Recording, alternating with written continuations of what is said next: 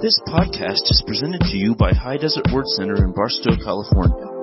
For more information, visit hdwc.org. Well, we had a good time this morning. We were doing a Sunday morning series about disciples, and it is, man, you just got to catch up on that, all right? We've got a Sunday morning series going on and a Wednesday night one, and we're strengthening ourselves for the end days. I mean, this guy, he loved the Sunday morning series. He came back for night church. Look at that. All right.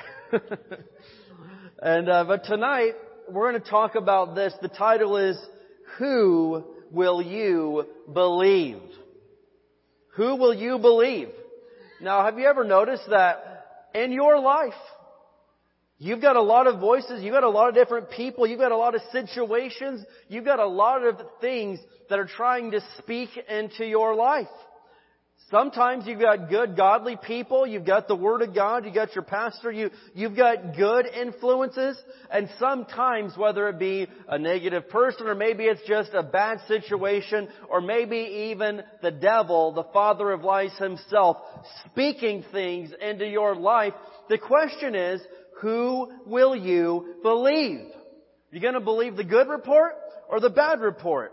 And I'm telling you, man, the longer that you've been walking the faith life, the longer that you've been a Christian, you'll see that this is more and more true. We are presented with opportunities. We're presented with choices every single day. And I'm telling you, man, you've got to choose to listen to the voice of faith. You've got to choose to listen to the voice of God if you're going to beat this circumstance. Is there anybody in the house tonight that you're facing something right now, man? You're facing maybe a mountain or whatever it is, but let's just say that it's not all roses right now, that things could be. There's something that you need to beat in the name of Jesus for you to have the victory and walk in the promise. And I think that we're all there. We've all got something that we're fighting against because we're called to fight the good fight of faith. And so the question is this: in the battle, in the warfare, what are you, or who will you believe? And so I want to open us up in prayer here. Then we're going to get looking at probably a familiar story to you here in the book of Numbers. But let's go ahead and pray. Father, in the name of Jesus, Lord, we thank you so much for your word. And Lord, we are grateful that we have Bibles that we can read in our language, that they're on our laps, Lord. We are blessed that we have your holy written word in our life, Lord. And we can read it, and we can study it, and we can grow by it. Lord, we're so thankful for that. And God, I pray tonight that as we study the Word, as we look at this together, that you're going to speak to each person. You know what each one of us is facing. You know what each one of us is fighting against right now. And Lord, I pray tonight that faith will come from hearing the Word of God to overcome any situation. In the name of Jesus. Everybody said? Amen. All right, so let's look at a couple of different things tonight. We're going to look at what fear sees, and then we're going to look at what faith sees. Because you know that we're called to live by faith, right? In fact, Hebrews 11:6 tells us that without faith, it's impossible to please God. We're also told that the just, the righteous, shall live by faith. And so, if you're a serious Christian, this faith thing isn't just something that you try every now and then. It's not just something like, yeah, I'm cool with faith. No, you live by faith. The just shall live by faith. You base your whole life upon faith in the Word of God. It's everything to you. And so that's what we're talking about tonight. And so whatever it is that's coming up against you, whatever the battle is, first of all, I want to show you what fear sees versus what faith sees. And then you got to answer the question, who am I going to believe? Am I going to believe fear, or am I going to believe faith? The choice is up to you. People make choices every day. There's a lot of good Christian people that choose to believe fear instead of faith, and they don't get the victory in their lives. And we're not casting stones at them. But it's the fact of the matter is this: you have the choice. Are you going to believe what God's Word says, or are you going to believe what all your friends are telling you? You're going to believe what God's Word says? You're going to believe what the news is telling you? You're going to believe what God's Word says? Or you're going to believe what your situation is telling you? Because sometimes my situation says, oh no, I'm going to defeat you. But the Word of God says that I'm more than a conqueror through Christ Jesus. Who am I going to believe?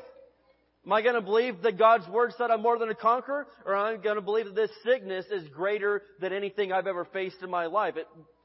I am more than a conqueror. Thanks be to God who always causes us to triumph in Christ Jesus. Amen? And so let's flip back here to the book of Numbers, chapter 13.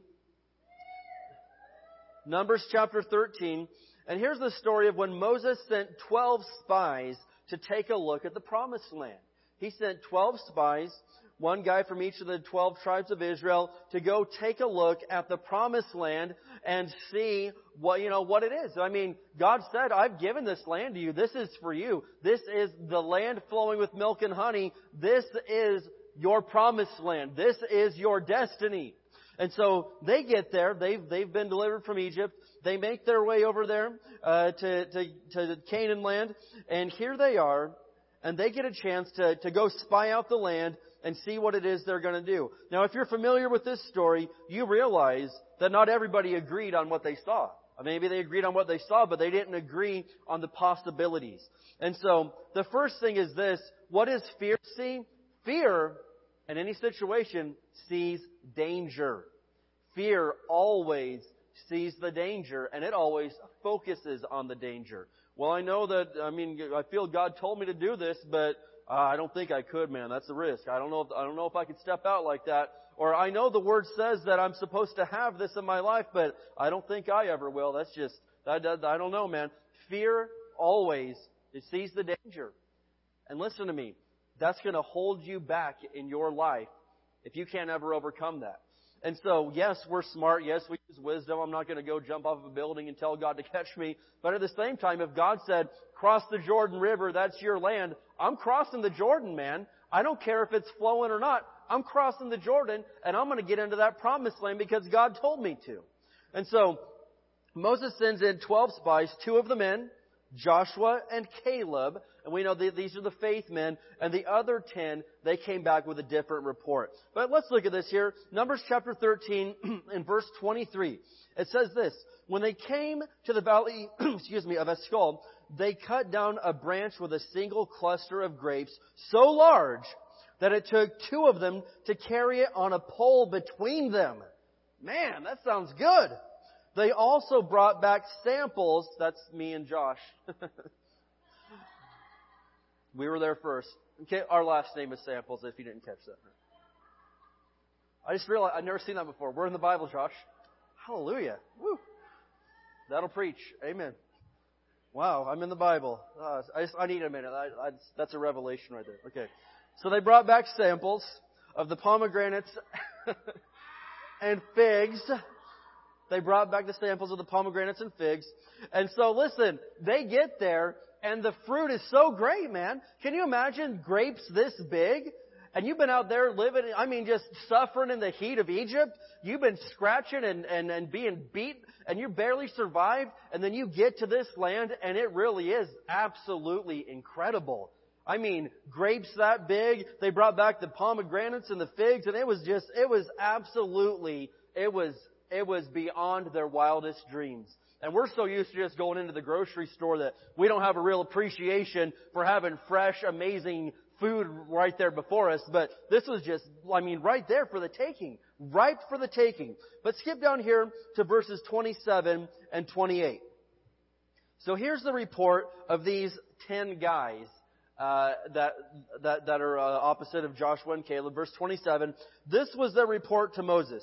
We entered the land you sent us to explore, and it is indeed a bountiful country, a land flowing with milk and honey. Here's the kind of fruit it produces. So they lay the grapes out there, the pomegranates and the figs. They're like, it's everything. But verse 28, but, they're going to get their butt in the way and ruin everything. So my dad always says, here it goes. But the people living there are powerful, and their towns are large and fortified. We even saw giants there, the descendants of Anak. And so they're like, it is everything that we've ever wanted, man. It is the Promised Land. But we'll never have it. There's giants there. The towns are large, fortified. There's people there to stop us. It's not going to happen for us. What? You've seen God bring you through the Red Sea? You've seen God deliver you from, you've seen the plagues, you've seen all of this stuff, and here you are, you've made it this close, and you say, it's awesome. Too bad it'll never happen for me. And that's what a lot of Christians do in 2018. They see the promises of God. Maybe you see it working in somebody else's life. You see somebody else getting promoted. You see somebody else getting healed. You see somebody else having an amazing family. And you see all this stuff and you're like, man, that is so awesome. Wish I could have that. Probably never happened for me though. What? Why would you say that? That's what fear says. Fear sees the danger. Look here at verses 31 and 32. This is talking about those 10 guys.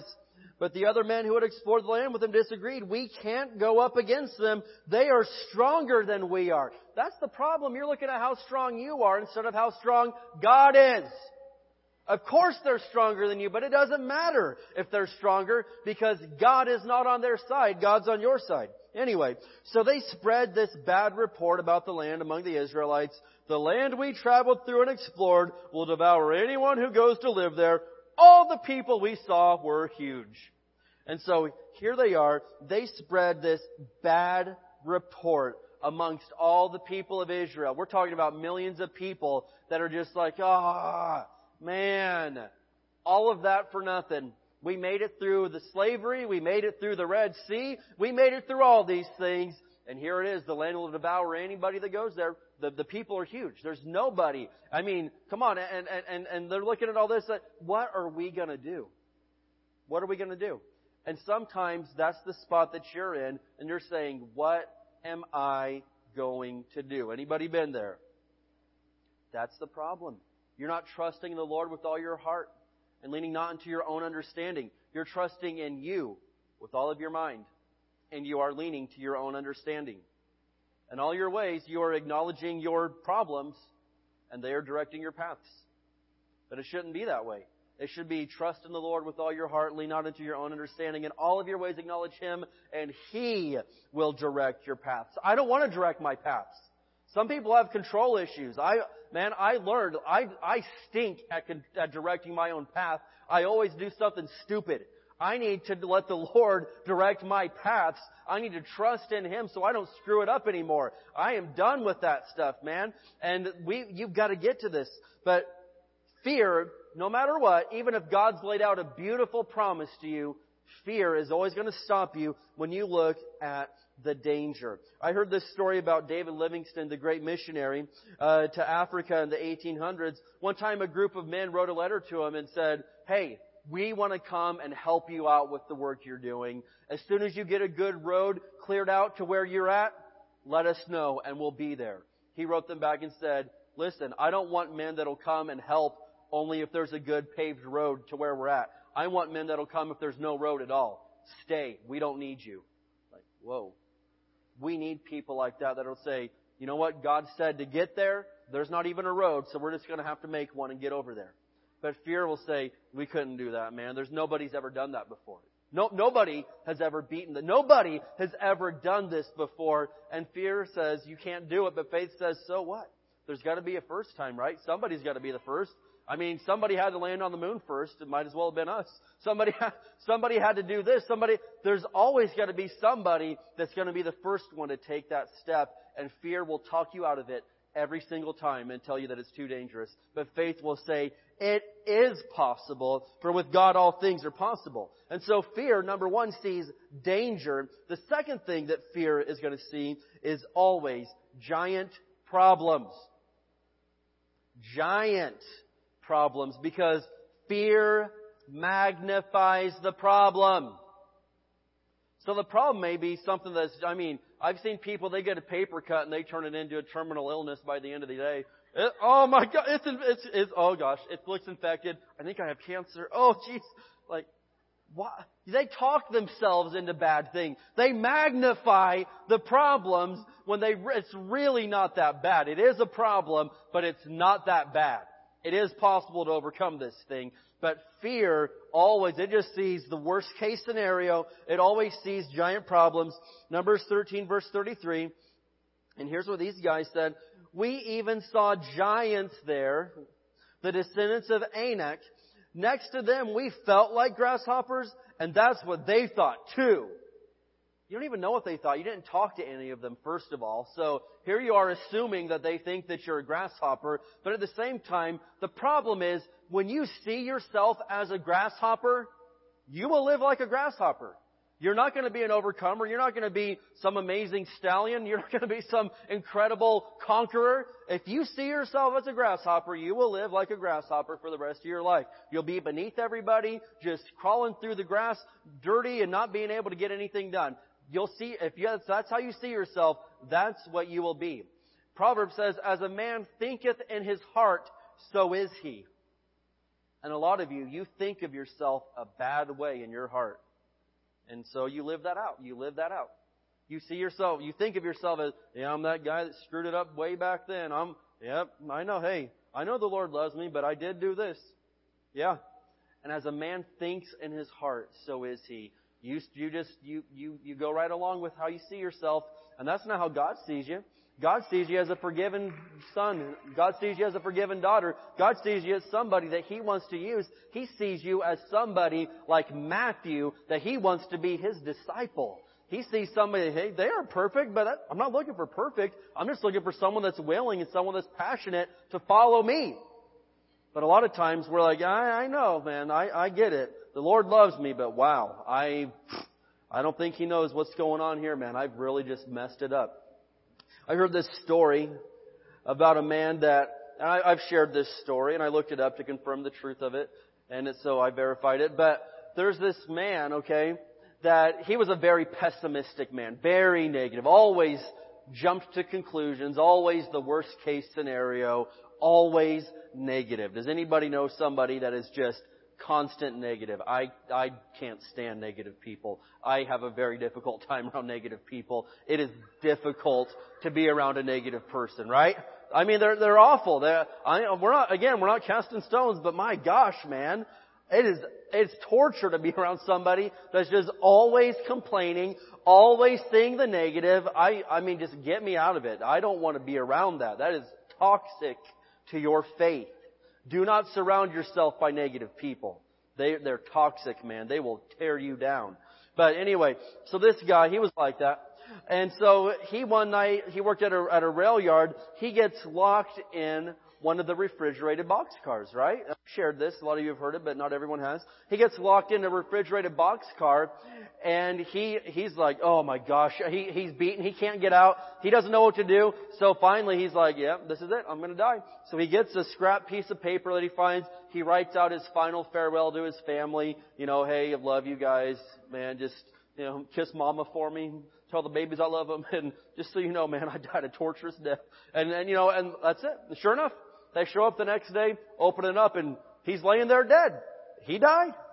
And they read his letter like, wow, this is awful. But they go and check. The refrigeration unit was not even turned on. It was over 50 degrees in there. But he convinced himself through his mind that he was freezing to death. And sure enough, an autopsy confirmed that he died of hypothermia. He froze to death, no doubt about it. But he froze to death in 50-some degrees. Because he convinced himself, he magnified the problems. And some of us, man, you are magnifying your problems instead of magnifying God. It's not going to turn out good. We get it, man. We are sympathetic. We are caring, merciful, compassionate people. I feel empathy for people's situations. But listen to me. Empathy is not going to heal you. Empathy is not going to fix your family. Sympathy is not going to get you past the mountain. You're going to have to fight the fight of faith just like everybody else. There's no way around it. You're going to have to take up arms and fight the fight of faith. You're going to have to get the sword of the Spirit out and learn how to use it just like everybody else did. I mean, God will have some mercy sometimes, but you're going to get to this place where you, for yourself, are going to have to fight the fight of faith and not rely on everybody else to do your fighting for you. You've got to grow up and you've got to do it. All of us come to that place. When I was 3.5 and I got healed of leukemia, hey, that was my parents' faith. I didn't know. I was 3.5. I was almost 4, but I didn't have a lot of faith at that time. I believed in Jesus. I didn't know what was going on though. But my parents' faith got me through that. No doubt about it. But now I'm 33. And when I get a boo-boo, I need to learn how to open the Bible for myself. It's nice to ask other people to pray for you, but when you're 33, you need to start learning how to, you need to learn how to read the Bible for yourself. You need to learn how to pray for yourself sometimes. And nothing against coming up and getting prayer, nothing against asking your friends, but you better learn how to do some of this on your own, because sometimes in the midnight hour, all you can do is be by yourself and sing praises to God right there in the prison. Amen? So, fear is always going to magnify the problem and see giant problems. The third thing that fear sees is this. Number 3 for fear is broken dreams. Broken dreams. And there's nothing worse than seeing somebody with broken dreams. I read Proverbs chapter 18 every morning to my children. We're kind of memorizing it. And there's this one verse in here that gets me. You can just mark it down. I didn't put it on the PowerPoint. But Proverbs 18, verse 14, it says, "The human spirit can endure a sick body, but who can bear a crushed spirit?" Who can bear a crushed spirit? And some people, man, they've just let their spirit get crushed. Your spirit can endure a sick body, it says, but you can't endure. Who can endure a crushed spirit? And some of you, you've just let your dreams and just get smashed to pieces. Who can bear that? You've got to get that together, man. And I'm telling you, it's not too late, but you do need to do something about that. You do need to start fighting the fight of faith. Numbers 14 and verse 1. Numbers chapter 14 and verse 1. And so these are people that have seen the mighty hand of God move. These are people that have seen God's power, but 2 guys said, "We can do it." 10 guys said, "We can't do it. It's never going to happen for us." And they spread an evil report amongst the entire community. Numbers 14 verse 1, "Then the whole community began weeping aloud, and they cried all night." These people, they cried all night long. They believed the bad report that was spread amongst them. Can you believe that? Here they are. God said, "No, this is for you. I've got this for you." 2 guys said, "You can do this," but they chose to believe the bad report. And it broke their dreams so bad that they cried all night long. Can you imagine hearing a multitude of people just weeping all night because everything they thought that God promised to them, everything that they fought for, everything that they've always dreamed of. You tell 1 million people at the same time, everything that you ever wanted, you can't have it. It's not going to happen for you. And they all weep all night long because they believed what fear was telling them. These people felt sorry for themselves. And listen, I hate to say it, but we've got to quit feeling sorry for ourselves all the time. There's a time and there's a place for sympathy and compassion. But man, I know some people that they just crave that. They love to get people to feel sorry for them. They love to just put their business out there. They love to tell everybody their problems. And I don't get it. I don't want everybody to know my problems. I don't want everybody to know what I'm going through. I'm going to take that to the Lord. And there's a place for compassion. There's a place for getting the brothers and sisters to surround you in faith. But some people, they just live off of trying to get compassion, off of other people's sympathy. And that's not how a champion lives. That's not how a victor lives. That's not how a conqueror lives. And that's not how a disciple lives. So Matthew chapter 9, let's flip over there. We're going to come back here. So hold Matthew chapter 9. And you need to know this, that God isn't moved by your need. He's moved by your faith. Because if just having a need was all it took to get God to take action in your life, nobody would ever have any trouble ever. Because we've all got needs. We've all got issues. And if that's all it took and God just magically showed up and was like, this guy's got trouble. Let me just take care of that right now. But that's not how it works. God isn't moved to action by your need. He's moved to action by your faith. People of faith get answers. Matthew chapter 9, verse 27. I'm going to read this in the New King James. Matthew chapter 9, verse 27. Story here. When Jesus departed from there, 2 blind men followed him, crying out and saying, "Son of David, have mercy on us."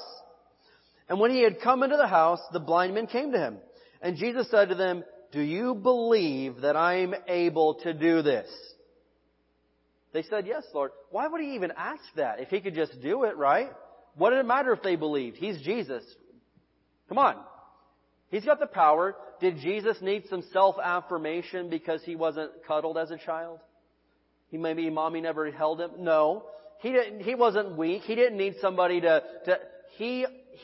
Jesus did not need a moment of affirmation here. He needed to locate if they had faith in Him. Because faith is how you get answers. Jesus has the power, but it takes faith to plug into the power to get some answers. We said it this morning. This building has electricity running to it. No doubt about it. I mean, you've got lights on and everything. But if you're here and you want to charge your phone, listen, you can't say, man, I brought my phone into this place. I sat in that church for 2 solid hours and not one thing happened. In fact, it was at 67%. Now it's at 65% when I left. Things got worse. There's no power in that place. There's power. You just got to plug into it. And some people, when it comes to the Word of God, they're like, I don't know, man. I don't get it. Listen, the power is there nonstop, but some people just never plug into the power, and they think that it doesn't work for them, or they think that God's mad at them, or they question things, but the power has been there the whole time. But you need to take responsibility for yourself and plug into it and quit waiting on everybody else to do it for you. Good preaching, Pastor Dave. Thank you very much. And so here's what happened. Do you believe that I'm able to do this? He asked them. They said to him, yes, Lord. Verse 29, then he touched their eyes, saying, according to my miraculous power, let it be to you. According to my amazing beard, let it happen. What did he say? According to your faith, let it be to you. And their eyes were opened. Then Jesus warned them, saying, see that no one knows it. Well, why do you say that? Well, his time hadn't come yet for that. But listen to me. Listen to me. He said right here, according to your faith, let it be done unto you. And so Jesus would ask you the same question tonight. If you were standing right here and you came and said, Lord, this is what I need. Okay, do you believe that I can do this for you? Do you believe? Same thing. Jesus Christ is the same yesterday, today, and forever. Hebrews 13:8. Why would He change? He didn't change. He didn't need to change because He's perfect. Perfect people don't need to change, and He's the only one, so He's never needed to change. Or listen to me. If Jesus was standing here tonight and saying, "Come, hey, I'm gonna take prayer requests," and you came up and said, "Lord, I'm dealing with this right here," He would say, "Do you believe that I could do this for you?" And you'd have to answer, "Oh Lord, I really don't know. I don't know. I want you to. It's good to have a desire for God to change your situation, but it's a whole other ball game when you step into the realm of faith and say, yes, Lord, I believe. And these men, they said, yeah. Oh yeah, we believe. And look what happened. Their eyes were open. They were healed. They were healed. Think of what could happen in our lives if we believed like that. Amen. And so this is the type of things that fear sees. It always sees the danger. Always. It always magnifies the problems and sees giant problems. And it always sees broken dreams. Let's see what faith sees. Who wants to hear about faith for the last few minutes here? I like to hear about faith. I like to hear about faith. So instead of seeing danger, faith sees opportunity. Opportunity. So think about when David faced Goliath. Everybody else, they saw the danger. They were like, oh my gosh, this guy could squash this kid. He could thump him into the next county. I mean, this is bad news. This is danger. But David, he was like, oh man, wait a minute. If I kill a giant, this is the best opportunity of my life. They tell you that everybody gets that one big shot. Here's my chance. This is my moment. If I take down a giant, this is the best opportunity of all time. And a lot of us, you've got a great opportunity for a huge testimony in your life, but you don't see it that way. You see it as, oh man, this could be the one to take me down. This could be it. But it could be the testimony that pushes you into the next phase of your life and causes God to be able to use you in all sorts of ways. This could be your big opportunity. How do you see your current situation? Do you see it as, oh, here's the big one, the wave that's finally going to... Listen to me. Sometimes, if you know how to do the wave right, some people, they get out there and, the same wave that crashes somebody down and beats them into the sand is the same wave that somebody else rides into shore and gets out of the storm. Same wave. How do you see it? Do you see it as your opportunity?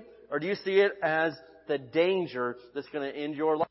Numbers chapter 14, verses 6 through 8. And so, we've seen what the 10 guys said. They said, oh yeah, no doubt about it. That's the promised land. That's the one God was talking about. But we'll never have it. And so Joshua and Caleb, they're like, come on. They got frustrated. Numbers chapter 14, verses 6 through 8. Two of the men who had explored the land, Joshua son of Nun and Caleb son of Jephunneh, tore their clothing. They said to all the people of Israel, they're tired of hearing these guys cry. They said to all these people, the land we traveled through and explored is a wonderful land. It's awesome. And if the Lord is pleased with us, He'll bring us safely into that land and give it to us. It is a rich land flowing with milk and honey. And so notice these guys get so frustrated, they tear their clothing. They're like, enough of this nonsense. They rip their shirts off. And they say, why is that? Because I'm telling you right now, people of fear really irritate people of faith. Not because they don't like them. They're just like, how can you not see this opportunity? We all went into the same place and saw the exact same stuff. How are you going to run away from the opportunity of a lifetime? That's frustrating. And I've seen a lot of people that have had, just absolute opportunities and they've just run away from it and chickened out and caved because they were too afraid. That's frustrating. When you see God has such potential on somebody's life, but they're too fearful to ever step into it, it'll really tick somebody with faith off. But listen to me. How are you seeing your situation? Do you see it as nothing but complete danger, or do you see the opportunity that's in this right now? There's not much glory in beating a little guy, but there's a big testimony when you beat a giant. Nobody cares, if you're out on the playground punking fifth graders. Shouldn't be doing that anyway. But at the same time, when you go and face a giant and take him down, people want to listen to that story. People want to hear what you have to say if you've got some testimonies under your belt. But if you always run every time that it gets tough, you're never going to have a testimony. Sometimes people sit in church and, man, all these people telling these testimonies, I wish I had one. Well, you could, but you run every time you get the chance.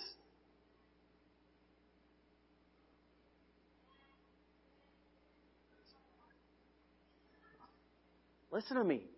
You're running from all your opportunities for a testimony. And you've heard it said, there's no testimony without a test. There's gonna be some tests in this life. I've faced them, you've faced them, we've all faced them. But some people, they run from them instead of facing them down. And here we have a situation where a whole bunch of people are running from their opportunity to get into the promised land. And so faith, it sees opportunity. The second thing that faith sees, instead of giant problems, faith sees giant victories. Faith sees giant victories. Numbers 14, verse 9. Look at this. We're talking about giant. Who wants to have some giant victories in your life? Well, you got to be willing to fight them. You've got to be willing to fight them. Don't say that if you're not willing to actually fight for it. Because I'm telling you, there's a lot of great things that the Lord wants for you to have in this life. There's a lot of awesome blessings that God has for you. But if every time that there's a little bit of opposition, you just fold and run, it's not going to happen. You were called to fight the good fight of faith. You were called to fight it. And it's not a good fight if you lose. I don't care. I don't care if you just saw a 12-round fight. The guy that lost isn't going to come out and say, oh man, that was a really good fight. No, it stinks. He lost. A good fight is a fight that you win. Right? And so, fighting the fight of faith, it's called the good fight because you can absolutely win the good fight of faith. You can, if you'll stick in there. Too many people, they just give up before due season gets there. Numbers 14:9, here's the next thing they said. Do not rebel against the Lord, and don't be afraid of the people of the land. You realize that fear steps over into rebellion? If God told you, listen to me, I have not given you a spirit of fear, but of power, love, and a sound mind. I told you to do this. But if you're like, I'm too afraid, eventually you'll disobey God. You'll do it. We're trying to give my daughter some medicine the other night. And she didn't want to take it because I'll admit, it tasted foul. I could smell it. It looked awful.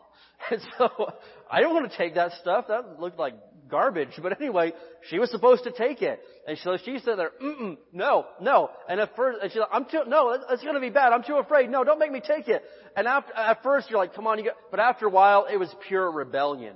She was being rebellious. Like, you take the medicine because, we need you to get through. The doctor said, you're going to take the medicine. And she was just being flat out rebellious because of her fear. And it's funny, but a lot of you are doing that. God told you to do something. No, I couldn't. I'm too, no way, And it was cute at first. It was funny at first. Now it's not cute. You're just flat out being a little rebel. A rebel without a cause. You're being rebellious and disobedient when God told you to do something. God told them, get in there and take that land. It's yours. I'm telling you to take it. And they're saying, no, not going to do it. Nope, can't make me. Not my dad. And you can't do that. You've got to step up to the plate because after a while, your fear is going to cross over into rebellion and it's not cute anymore. And so they said, don't rebel against the Lord. Don't do it. And don't be afraid of the people of the land. They are only helpless prey to us. What? I feel sorry for them. They have no protection. But the Lord is with us. Don't be afraid of them. That's the attitude that faith has. Faith doesn't say, man, I feel sorry for us. Faith says, I feel sorry for those guys. God's on our side. They don't even have any protection for them. That's the attitude of faith. Faith sees the opportunity for a giant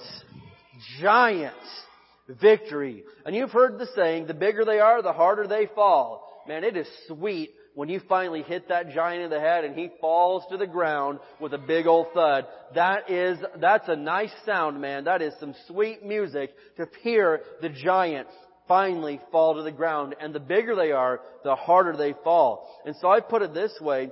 Fear says, oh no, giants. Faith says, oh boy, giants. All right, yeah. We got giants on the menu tonight. Let's do this. That's what faith says. There's a difference. And there's a lot of people that don't fall into this category. But you got to realize, sometimes if you're going to be that person of faith, it can be pretty lonely. Joshua and Caleb, they were outnumbered not only by the 10, but by the millions of others to their 2. Everybody else said, no, we can't do it. Sometimes when you're going to walk in faith, you are going to be outnumbered. And it's going to be lonely. David was the only one that thought he could take that giant. Nobody else there thought he could. It was him versus Goliath, the Philistines, and all the doubt of his family, friends, and colleagues and countrymen. Nobody else thought he could do it except for him. But that's okay. Because if you got you and you've got God, that's enough. That's enough to take down the giant. For Shadrach, Meshach, and Abednego, think about them. Nobody else saw them getting out of that fiery furnace. But they did. It was them versus everybody else. Daniel, nobody there, oh my gosh, those lions will maul him by the time he hits the floor. Nobody else thought he could do it, but guess what? He did. He was outnumbered. Sometimes the faith life can be a lonely place because most people don't dare to go there. But faith will stand alone, even in the battle. And your faith will win. Your faith will win if you'll stick with it. Even if it's just you and Jesus, that's fine. That's all you need. You don't need everybody else anyway. I mean, it's nice. Sure, we all want everybody else's support. Sure, we all want everybody to believe in us. But the fact of the matter is this, they're not always going to do that. It may just be you and Jesus, but that's fine. That is totally fine. When I had leukemia, people thought my parents were crazy. They thought, you're in denial. You're in denial. I was at the hospital. I was getting treated. That's fine. But my ultimate victory, and I'm not just saying this, it didn't come from the doctors. It came from Jesus. It really did. And I'm fine with God uses the doctors and the medical route. That's fine. I don't care how God heals us. I just want healing. But at the same time, that wasn't doctors that did that, because my blood was one night before 100% contaminated with leukemia, and within 6 hours it was 100% pure and clean, and had perfectly healthy blood. They said it would take months to have mature blood cells like that. It couldn't happen in a matter of hours. Jesus did it. And so people thought my parents were loony and crazy. That's fine. I'd rather be called crazy and still be alive than be called, well, at least he's not in denial and be dead. You can drown in your denial. It's not just a river in Egypt. But listen to me. Listen to me. Listen. Sometimes faith is a pretty lonely place to be, but you've got to stick with it. My 6th great-grandpa was a man named Eleazar Hathaway.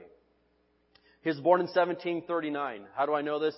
Because I had an uncle that had the time on his hands to go do Ancestry.com. But anyway. His name was Eleazar Hathaway. And in my opinion, one of the great wars, I got military guys in here, they know a lot more than me, but I find the Revolutionary War to be absolutely just incredible. How we overcame the British, and who had amazing military, and we just had a bunch of rednecks with small guns. And we didn't have much going for us. But Eleazar, he joined up, and he was part of the revolution. And listen to me, their chances of beating the British, nobody thought they could do it. Everybody thought they were crazy that they could take them down. It was about like me gathering a bunch of you guys to form a football team and go take on some NFL team. I think we could do it, guys. I really think we could. Everyone would be saying, no, you can't. No, there's no way you could do that. They were well undermatched. But old Grandpa Eleazar and the rest of the men, they believed they could. And guess what? I mean, it wasn't easy, but they did it. And thank God they did, because I'm glad that I'm an American citizen. I'm glad my ancestors, they came over there from Britain, and I don't like that accent. I'm glad I'm not talking like this tonight. Who wants to listen to that? Anyway, come on. I mean, they've got good tea and stuff, but that's about all they've got going for them over there. So listen to me. Faith sees the opportunity for giant victories. And the third thing that faith sees is this: fulfilled dreams. Fear sees broken dreams. Faith sees fulfilled dreams. And so what happened to all these guys? Well, God, He can't put up with fear forever. I mean, eventually He's going to have to move on and find somebody that's going to step up to the plate. And so He said, that's it. Y'all think I'm a liar? Because when you believe fear instead of God, you're calling God a liar. He said, yeah, I'm going to do this for you. I don't believe you will. You calling me a liar? Right? What if you told your kids, I promise you this Friday I'm going to buy you some new school shoes. You have my word, I promise. And they say, I don't believe it. Nope. I doubt it. No way. There's no way that you're going to do that for me. No, I promise. You have my word. I'm going to take you Friday after school and buy you some new shoes. I don't believe it. I mean, after a while, wouldn't you think like, this kid's calling me a liar? I just said I'd do it for you. I just said, I've got the money right here, and it's my desire to do it. I believe it when I see it. Wow. That hurts a father. And when we treat God that way, His Word says, you are more than a conqueror. You are strong in the Lord and the power of His might. You are forgiven. You are loved. You are able to do this. And you say, I don't know. I'll believe it when I see it. You're calling God a liar. Meditate on that for the week. Just meditate on that. Joshua 1:9. Because what happened here is this. God said, all you guys that aren't going to do this, all of you that are too afraid to go in there, that's it. None of you, not one of you, is going to get to enter into the promised land. They were right there at the doorway. God said, nope, head on out. They got sent out to the wilderness where they wandered for 40 years until all of the fearful people had died off. And only the faith people were left. And of course, by this time they had reproduced children who, had to be people of faith to some extent. But here we are. He said, not a one of these guys. I'm not going to let them in. I can't take it. They're not going to get in there. Only the faith people. And can you imagine however many millions of people that is dying over a 40-year? That is like hundreds of people by the day dying out there in the wilderness every day until they were all gone. That's a nasty situation, but it didn't have to be that way. So someone would say, see, it must not have been God's will for them to get in. It was God's will the whole time. But they didn't have the faith to do it. That was not God's first plan. His first plan was not 40 years in the wilderness. His first plan was leave Egypt, get over there to Canaan, and get into the promised land and possess it. That was God's plan. And some of us in our life, well, it must not have been God's will for me to get into this because blah, blah, blah. It was God's will. You just weren't strong enough to fight the fight of faith and get in there. Doing better preaching than you are shouting tonight. It was God's will the whole time. But you ran. When the enemy came, when the giant came, you took off running and didn't even fight. And now here you are out in the wilderness for 40 years, and you could have been in there that whole time eating grapes the size of your head. Listen to me. This could have been you. And it can. It's not too late. Thank God. But I'm telling you, we've got to get some backbone. We need some Christians with a little fight in them. We need some strong Christians in this day and age. And so God finally brings about Joshua, and Joshua's the one that gets to lead them in. Joshua 1:9, one of my favorite verses. God's talking to Joshua. He says, "This is my command. Be strong and courageous. Do not be afraid or discouraged, for the Lord your God is with you wherever you go." Now you got to realize Joshua was a fighter. Joshua was a fighter. You read the rest of this book, he was out there plummeting villages and conquering land. And it was God told him to do all of it. They got to drive all these wicked people out. So I don't feel bad for any of them. They were wicked people that sacrificed their babies and stuff. So I don't feel bad when Joshua raided their villages and knocked them out of the way and conquered it for Israel. But Joshua was so much of a fighter, the angel of the Lord shows up one night and Joshua said, "Are you for me or are you against me? Tell me now." Whoa. Jeez. Joshua was a fighter. And God says, "I am with you. You be strong. You be courageous. I don't need a sissy leading the people of Israel. I need someone that's going to be strong and courageous." And as we know, Joshua ended up getting the job done. Joshua 2:9-11. So Joshua send in some spies.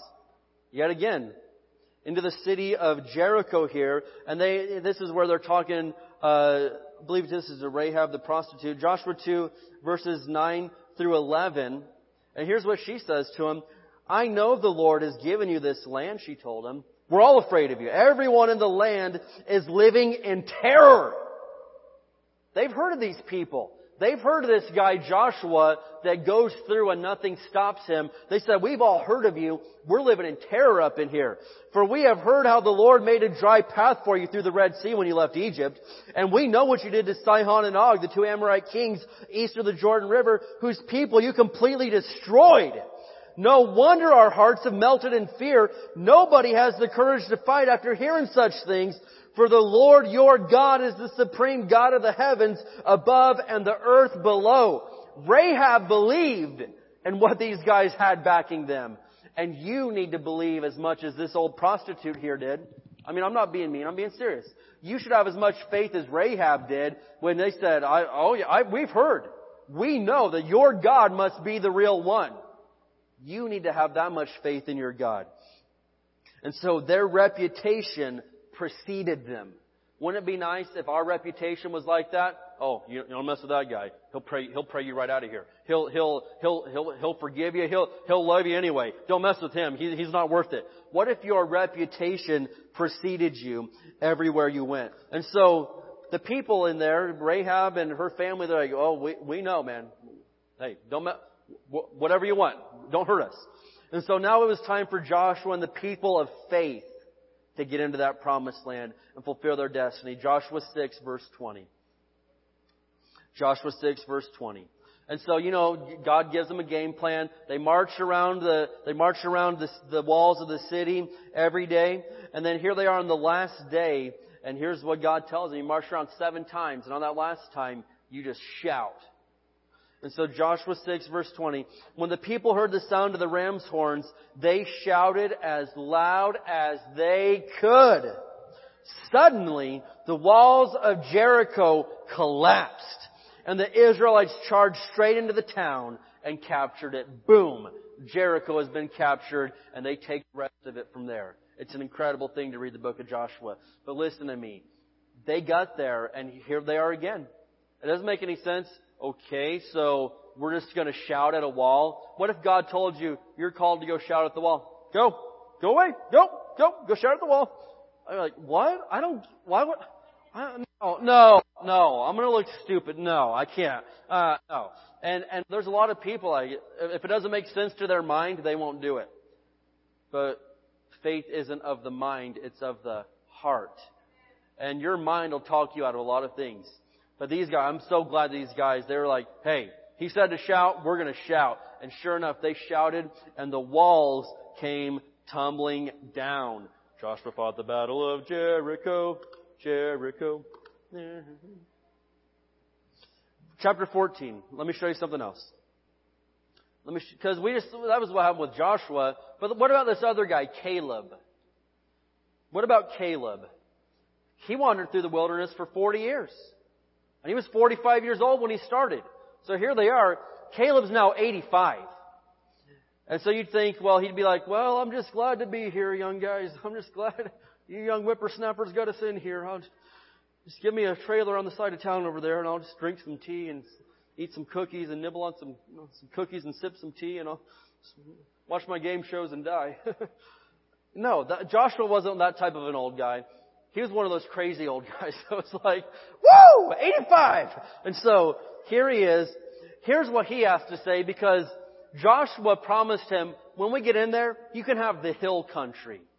And what that was the mountainous region. He said, Caleb, you can have the mountains, okay? We'll take this other part. Caleb, the mountains are yours when we eventually get in there. And so no one knew it was going to take 40 years. So here he is, 85 years old, and he gets there, and he didn't forget about the mountain promise. He still remembered that he was promised a mountain. And I'm telling you, if you promised me a mountain, I'm not going to settle for a cornfield.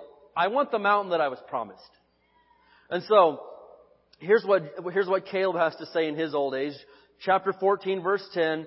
Now, as you can see, the Lord has kept me alive and well, as He promised for all these 45 years since Moses made this promise. Even while Israel wandered in the wilderness. Today I am 85 years old. I'm as strong now as I was when Moses sent me on that journey. Whoa, yeah. 85, and he's still as strong as he was when he was 40. I can still travel and fight as well as I could then. Man, some old people are just incredible, man. You know any cool old people? Are you one of them? All right. So he says, I can still travel and fight as well as I could then. Verse 12, so give me the hill country, or give me the mountain that the Lord promised to me. Don't try to rip me off. I waited 45 years for this. Give me the mountain and nobody gets hurt. You don't give me that mountain, somebody's going to pay for it. And he's like, hey, I'm 85. I can fight even better than I could back then. Let's do this right now. I mean, Caleb, that he had that warrior instinct in him. And a lot of us were like, well, we made it. Let's just accept whatever's left. We'll take the leftovers. Don't have that attitude. If you fought for 45 years for it, take the mountain. Don't settle for anything less. You fought for it. It's yours. God promised it. Take what He promised to you. And so here he is. So give me the hill country. Give me the mountain the Lord promised me. You will remember that as scouts we found the descendants of Anak living there in great walled towns. But if the Lord's with me, I'll just drive them out of the land just as the Lord said. So there's mountains and there's giants. If God's for me, what do I got to lose? I want to go up there and kill some giants. So we've got an 85-year-old man climbing a mountain, fighting giants at 85 years old. It's incredible. I wish we had people with that attitude. So Joshua blessed Caleb, son of Jephunneh, and gave Hebron to him as his portion of land. Did he get it? Well, next verse. Hebron still belongs to the descendants of Caleb, son of Jephunneh, the Kenizzite, because he wholeheartedly followed the Lord, the God of Israel. So yes, Caleb got his mountain, and he passed it on to his children and grandchildren, and Hebron belonged to them. He got his mountain. Why? Because he didn't believe that fearful report. He was outnumbered. It was lonely being the only two guys there that believed in it. But guess what? It paid off big time. And so I am challenging you. Maybe nobody else is standing in faith with you. Fine. It's their loss, not yours. Because you're going to get your mountain. You're going to get your promised land. You're going to get them grapes. You're going to get what God's promised to you if you don't give up. But who will you believe? Going to believe fear, or are you going to believe faith? It's up to you. Choice is yours. The power's there. It's up to you if you're going to plug into it. Amen? Let's go ahead and stop there for tonight. Thank you for listening to this podcast. For more information, visit hdwc.org.